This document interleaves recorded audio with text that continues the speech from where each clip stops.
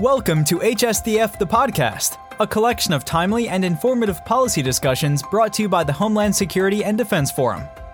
In this second part of a two-part episode, Charlie Armstrong, former CIO at Customs and Border Protection, leads a discussion on tactical edge computing at DHS with Sunny Bagawalia, Assistant Commissioner and current CIO at Customs and Border Protection, and Scott Bowman, Deputy CIO, FEMA. This program was originally broadcast on September 23, 2022.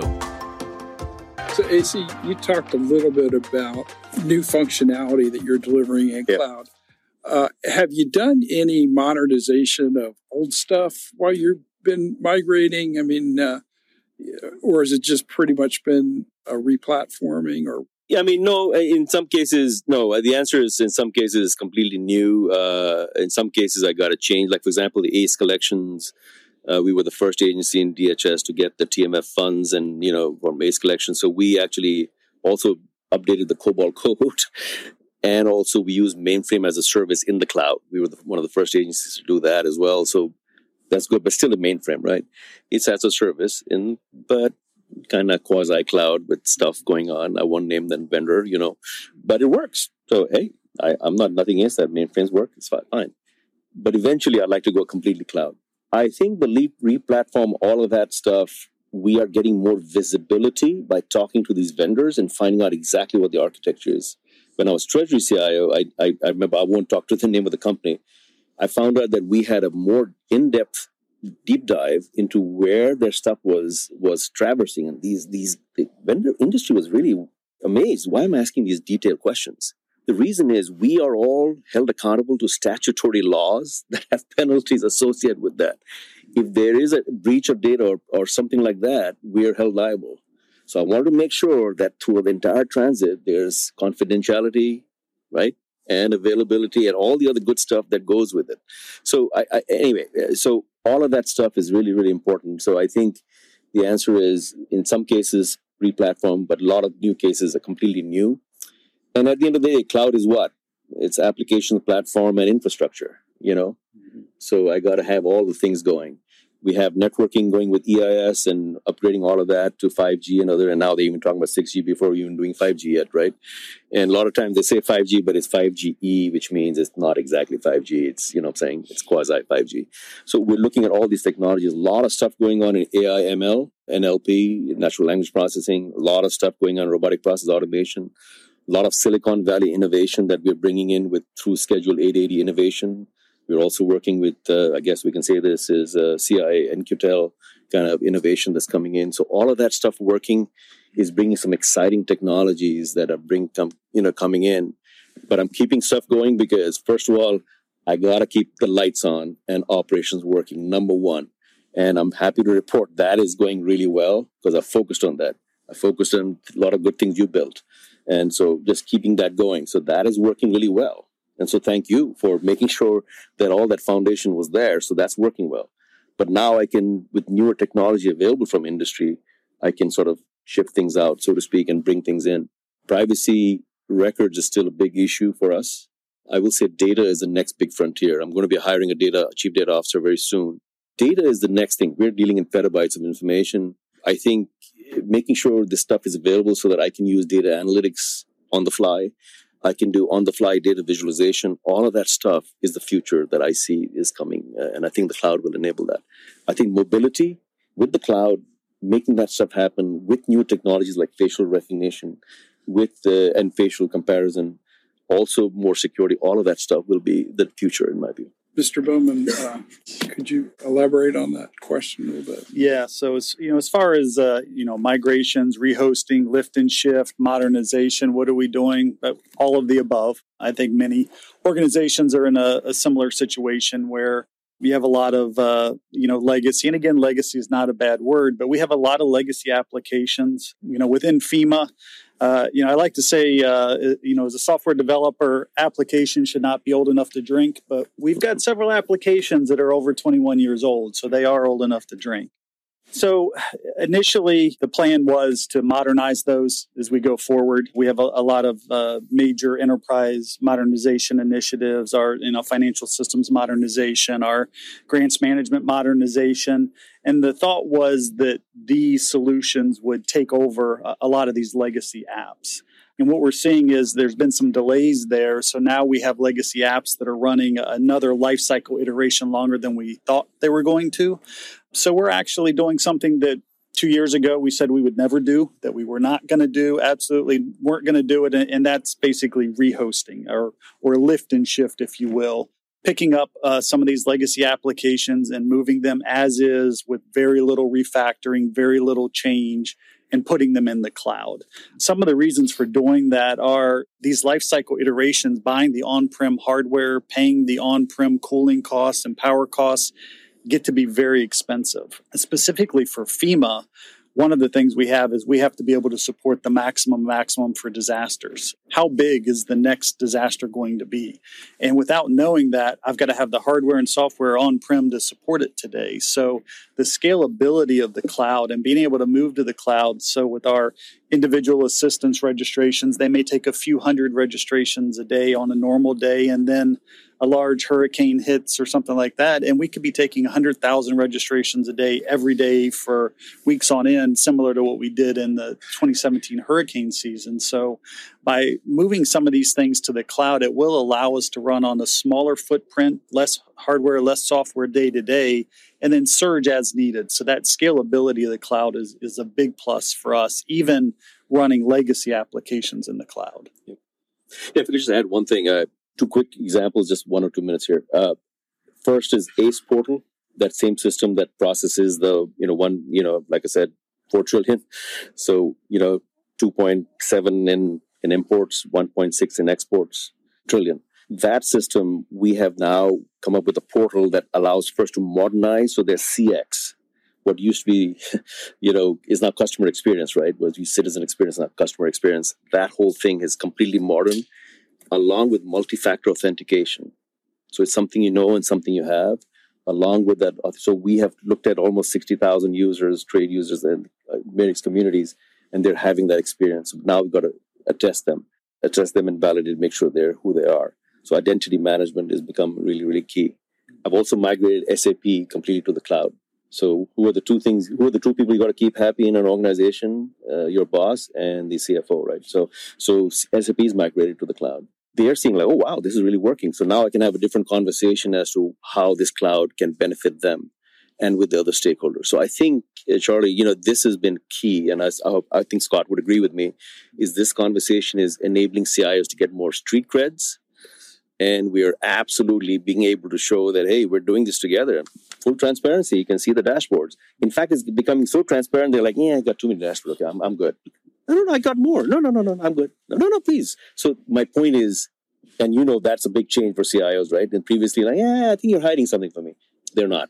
We are absolutely moving that forward. So I think that is really a new conversation. Well, thank you, gentlemen. We have a few minutes left, so I did want to just get to some of the questions from our virtual audience. And as a reminder for the folks in person, we, of course, are taking your questions. So we did get a great question from someone. They were asking, with so many government agencies moving to cloud, how integrated are they? And for example, is it easy for CBP users to share data with DoD or vice versa?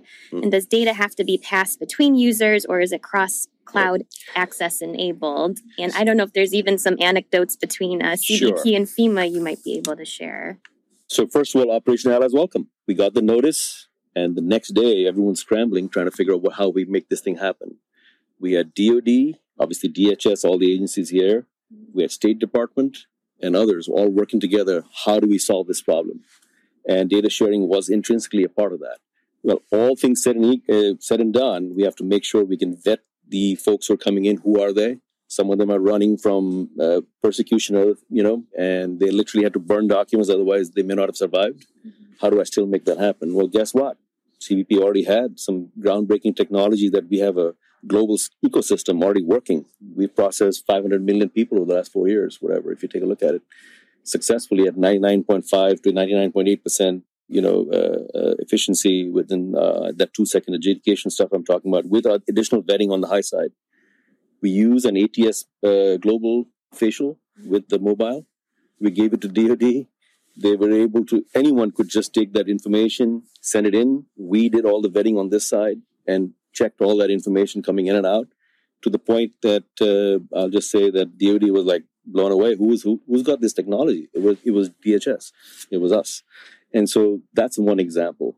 Another example is an immigration journey. We have Unified Immigration Portal, and now we have HHS, DHS, all the components within DHS, and now DOJ coming in, how we can integrate that journey with the Unified Immigration Portal.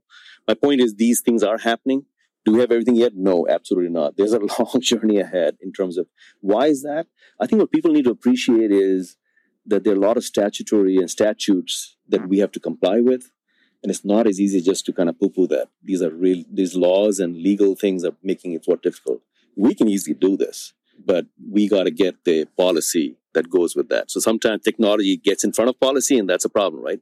And so that whole thing needs to be changed. But the answer to your question is absolutely. And working with, for example, FEMA, they're tracking Fiona at the moment.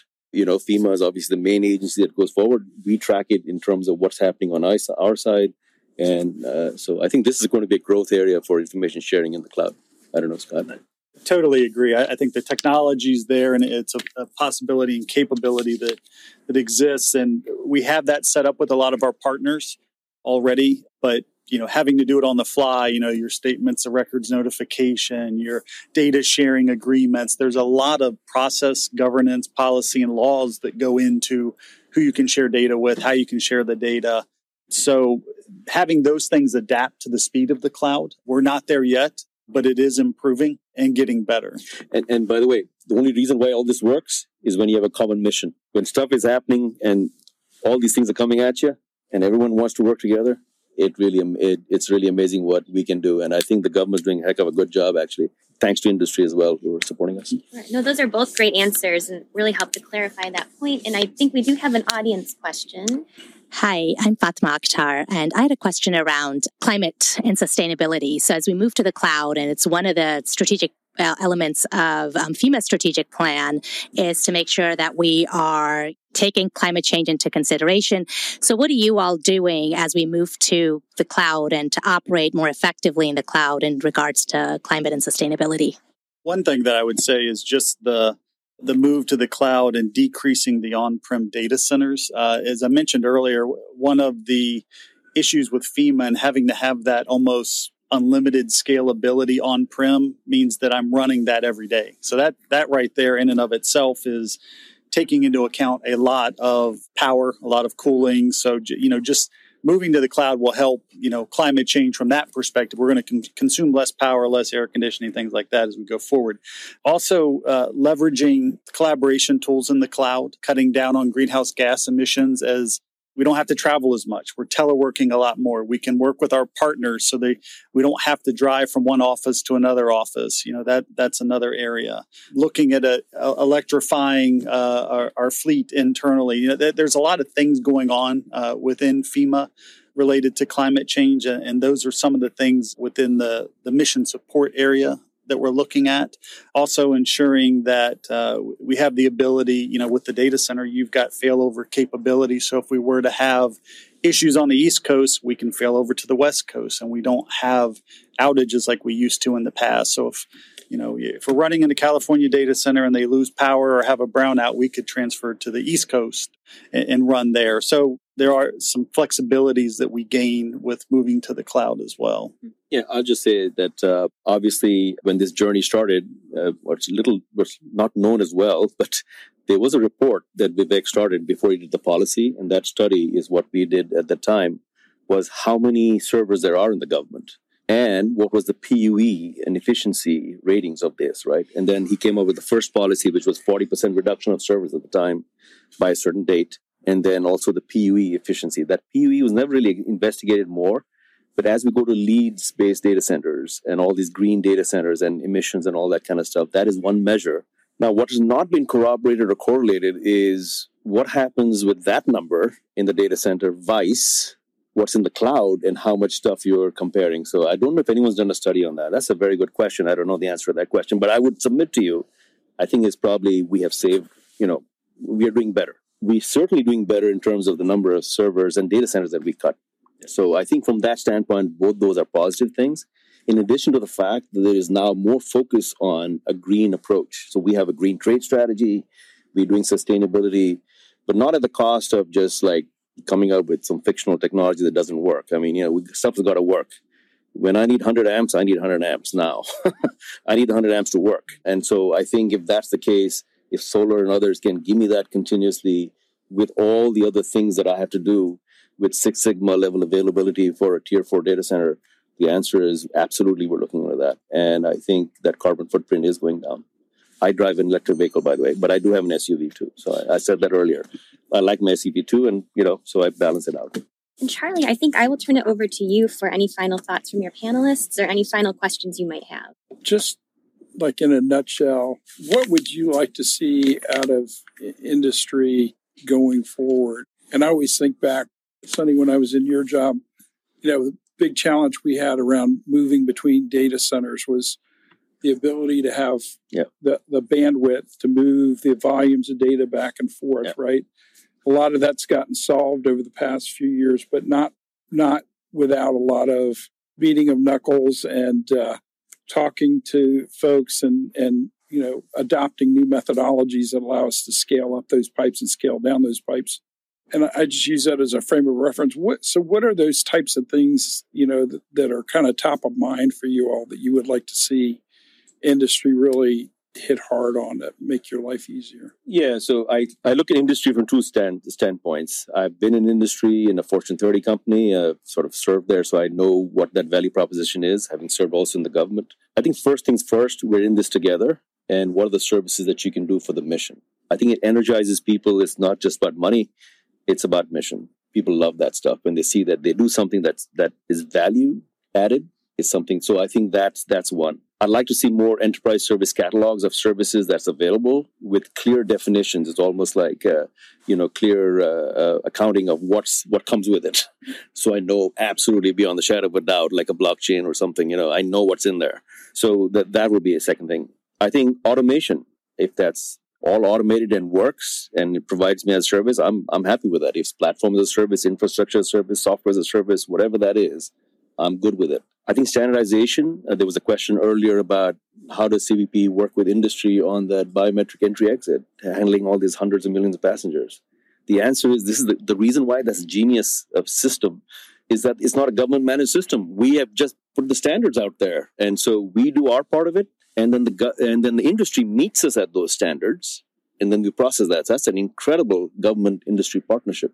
So I think something like that, I think, is going to be the future as we're getting to these new worlds of stuff that's going on. I like to see more innovation come in. One of the things reason why these RPA and AI/ML and all these projects and innovation projects are so successful, I've got 136 innovation projects run by the commissioner's office. My CTO is supporting that, but I'm not the lead on it. Even on the RPA and the AI/ML projects, I have taught them how to fish. Anyone in our stakeholders can do the job. They just have to register with me. They know how to use some of the tools. I help them with consulting if they need be. I'd like industry to provide those services. There's plenty of room for everyone. We're talking, we have a multi-billion dollar budget. There's a lot of opportunity to bring this in, and this is what excites people. So I think that innovation and excitement is the perfect mix that needs to come in. I'd also talk about the G word, governance. It's a word that people don't understand, and governance could be anything from configuration management and engineering level lifecycle on CI/CD pipelines, all the way up to governance of data, governance of ethics in AI/ML using cloud. So I think all of these services we're going to be putting out there. We are going to just put out the enterprise small business contract. So small business, we're putting more of that. So stay tuned. It's just going to be announced, or maybe I announced it. We have done that. It's RFI is already out there. So that's going to be one. ECIS is a cloud-based service that we're looking for, and we want people to help us. That's another one. We're already working on EIS right now. There's a lot of stuff that's coming out. Innovation, there's going to be some stuff on innovation, there's stuff on data. So I think all these things from industry, I'm looking for industry just bring qualified people. Don't give me labor categories that are like $7,000 a hour or whatever. Just give me some categories of folks where, a lot of people, it's not just money. They come in, they love the work. I've got people who are working with me right now. They can easily triple their salary, even in industry, triple that, but they love the work. So I think there's a good balance there. So a lot of good work to do. Transparency in the government, we can do better. They can participate with us. I think there's bright horizon ahead. And so I just think a lot of positivity up ahead for us. I would say, continue with the reliability and the availability, knock on wood. It's been pretty good, but even large cloud service providers are not immune to an outage every once in a while. Yes. So as we move these critical services to the cloud, please, keep everything up and running and operational.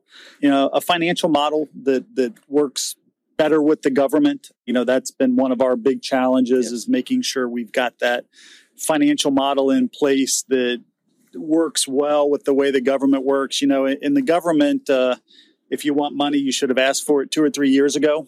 So that's a challenge. It's difficult to get money right now, today or tomorrow.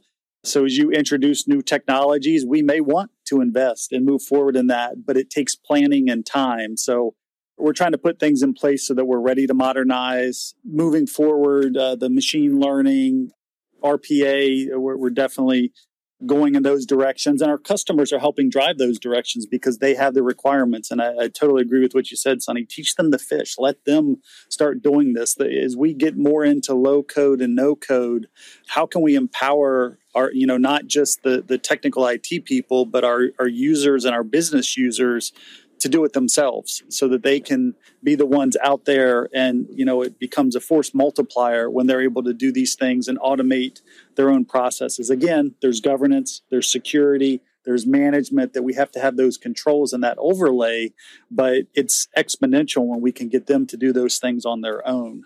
Yeah. If I could just say one thing, the supply chain security, watch out for supply chain security. Y'all are just as targeted as we are. Don't be fooled. The insider threat, the external threat, the level of sophistication of what they're doing with zero-day attacks, Log4j, level 10 out of 10 security problem. I see industry, I deal with industry, and I can tell you, sometimes people think, well, government is not far ahead. Government is way ahead in some areas, but it doesn't really help me. If I'm ahead or you're ahead, doesn't really matter. If we are connected, we both need to be ahead together. So I look at it as this is an America problem. We are all, here in America. We're serving the U.S. government. We're serving the United States of America. Get it done. Let's go and talk to each other and figure that out on cyber. So cybersecurity, supply chain is a big area of concern for us.